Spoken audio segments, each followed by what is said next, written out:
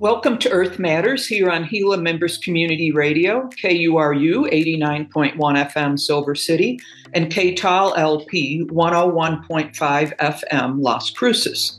I'm Donna Stevens, your host for today's program, and the Executive Director of the Upper Gila Watershed Alliance, a local nonprofit working to protect the Gila watershed through advocacy, education, and restoration. Twice monthly, we here at Earth Matters bring you conversations with people working on the ground to address climate change in the Southwest and provide you with information on how you can make a difference and help bring collective action to this global crisis. With me today to talk about wildfires in New Mexico is Tom Ribe, the author of Inferno by Committee, A History of the Cerro Grande Los Alamos Fire, America's Worst Prescribed Fire. Tom is also the executive director of Caldera Action, a nonprofit that advocates for citizen participation at Valles Caldera National Preserve and Bandelier National Monument. Welcome, Tom. It's nice to be here. Yeah, I'm glad you could join me. Let's start off the show with some background on wildfires in the Southwest U.S.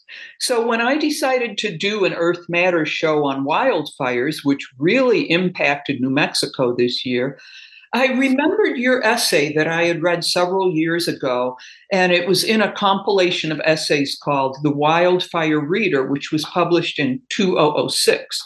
In your essay, Tom, you talked about prehistoric fire in the American Southwest. Can you give us an overview of wildfires, their frequency and intensity before white settlers moved into this area? Yeah, fire has always been the key factor in the shape of the landscape in the Southwest. It's an incredibly important influence on the landscape, and more than I think a lot of people realize, the landscape has been so changed over the last 150 years that it's very difficult for us to imagine what it looked like before industrial civilization arrived in New Mexico and the Four Corners area. And fire was such a common and frequent occurrence here in the past. Before modern people, especially the U.S. Forest Service, showed up to change the way things go here, that it's difficult to overstate how much things have changed. Basically, what people need to imagine, if you can, is just imagining what the place looked like before cattle grazing happened, before we had agencies here, before we had railroads and bigger cities. It used to be that grass was the dominant element in the New Mexico environment. And I don't know, I'm not as familiar with the area as far south as you all are, but in central and northern New Mexico and southern Colorado, it used to be that there was grass coating the valleys all the way down along the Rio Grande. The Rio Grande Valley was basically filled with perennial grasses, and those grasses continued all the way up into the mountains. And what would happen was either people would start a fire or lightning would start a fire, and it would spread through the grass. And grass fires go very quickly, and they're relatively cool. They're not hot like a forest fire is. And so grass would spread widely. Grass fires would spread widely and into the forests, and the forests had a lot of grass in them also. So grass was the thing that sort of moved fire around. But the other thing people need to understand is that we had what were called regional fire years. And this is still happening today, where we get into particularly dry periods of time, and then you'll look at the entire region, say the Four Corners region, just as an example, and you'll see that there's a larger number of fires during a year or two that were regional fire years, and that's a cycle that happens. And then there'll be wetter years where there's less fire. And so those are the two things people need to think about, is just the movement of fire freely around the landscape in pre settlement times, and also the fact that it was cyclical in terms of how having intense fire years and then having years where there's very little fire. And the regional fire years are still happening now. So you might have already answered this question, what you just said, but in that essay that I was referring to from the Wildfire Reader, you said, and I quote, "Unquestionably, the most important ecological and environmental force in the prehistoric Southwest was fire." Do you have anything else to add to that, or should we move on? Well, I think the thing that is really important is, if we look at the landscape and if we look at fire from an ecological point of view, rather than, it's easy for people to look at it as sort of a disaster or a bad thing that's happening. Fire in the past was an incredibly important ecological force. So what it was doing was favoring some plants and discouraging others. It was killing a lot of small trees in the forest so that the trees didn't get overpopulated. And it was different plant species respond to fire differently. So it would force the ecosystem to a certain state because plants would respond differently to fire. And that's the thing that's most important to understand, is it people talk about, well, let's go out and thin the forests. And thinning is fine. I'm not opposed to thinning. But when you do something like that, it's not an ecological process per se. I mean, it has an ecological effect, but it's not the same as having fire, which is selective in what it does on the landscape, both good and bad. So that's the way I look at fire. I look at it as an ecological process rather than a bad event or something that we want to avoid. And I guess that's what I was talking about there. Okay. So let's talk about that. Let's talk about historic fire suppression. When did it begin, and how has it affected the frequency and the intensity of wildfires? It's safe to say that when the U.S. Forest Service basically arrived in the Southwest in about 1903, that the agencies, the federal agencies, were all constructed basically except for the National Park Service, were created in the late 1800s. And the Forest Service arrived here in the Gila region and also the northern mountains of New Mexico and throughout the western states. They created the forest reserves, and one of the first things that the Forest Service decided its job to do was to start putting out forest fires. They thought the focus in those days was very commodity oriented, and their idea was we are going to create timber opportunities. We're going to log in the West, so we need to protect trees.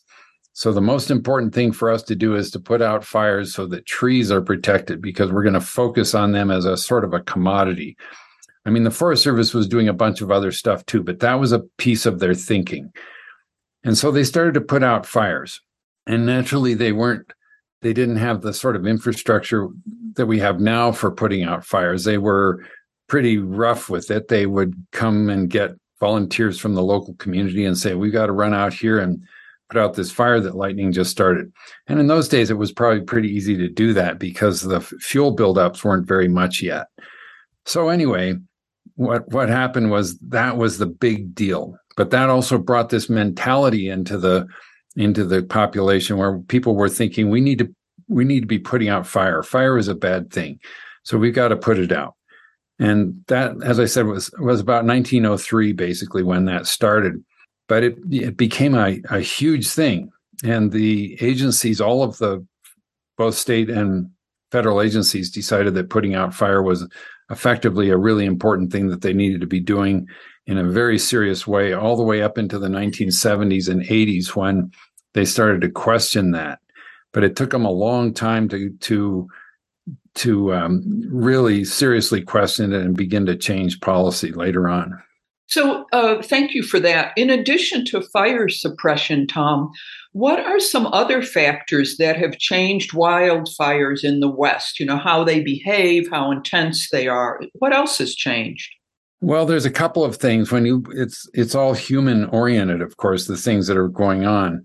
Um, I would say the biggest factor that's changed fire behavior in the West, throughout the West, is well, we can just focus on the drier West, the Pacific Northwest, and the wet areas where I used to live. That's a very different picture, so we'll kind of leave that out of this. But the drier West, meaning the Rockies and the Southern Rockies and the southern deserts, where we are all familiar, the biggest factor that really changed things was livestock grazing. And it changed the fuels. It changed the way fire can spread around the landscape. And granted, on one hand, we're talking about people putting fire out, but nevertheless, fires do happen. And as I mentioned at the beginning of this, it used to be that fires spread through grass easily. Now grass is mostly heavily impacted by livestock. And that changes the way fire behaves very substantially. But it also changes the forests. If you have a thick bed of grass in the ponderosa pine forest, in places like the Gila is a good example, those grasses are going to burn frequently, and a lot of the small trees that get started inside those grass beds are going to get killed by fire. So what fire does is it's a population control, and it kept the forests from getting overpopulated with too many trees. And so once we got livestock grazing in here, that completely changed the structure of the forests and the lowlands, the valleys, when the grass was removed or cropped down so low that it no longer carried fire.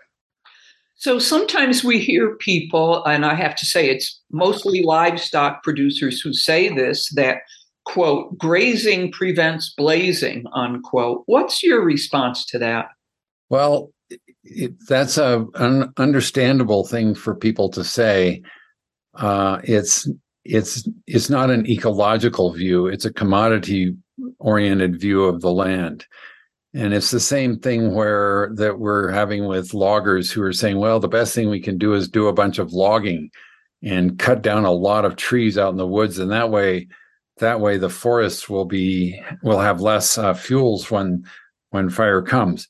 These are commodity-oriented people. They're twisting things around to serve their point of view, which is understandable, but it's not an ecological point of view.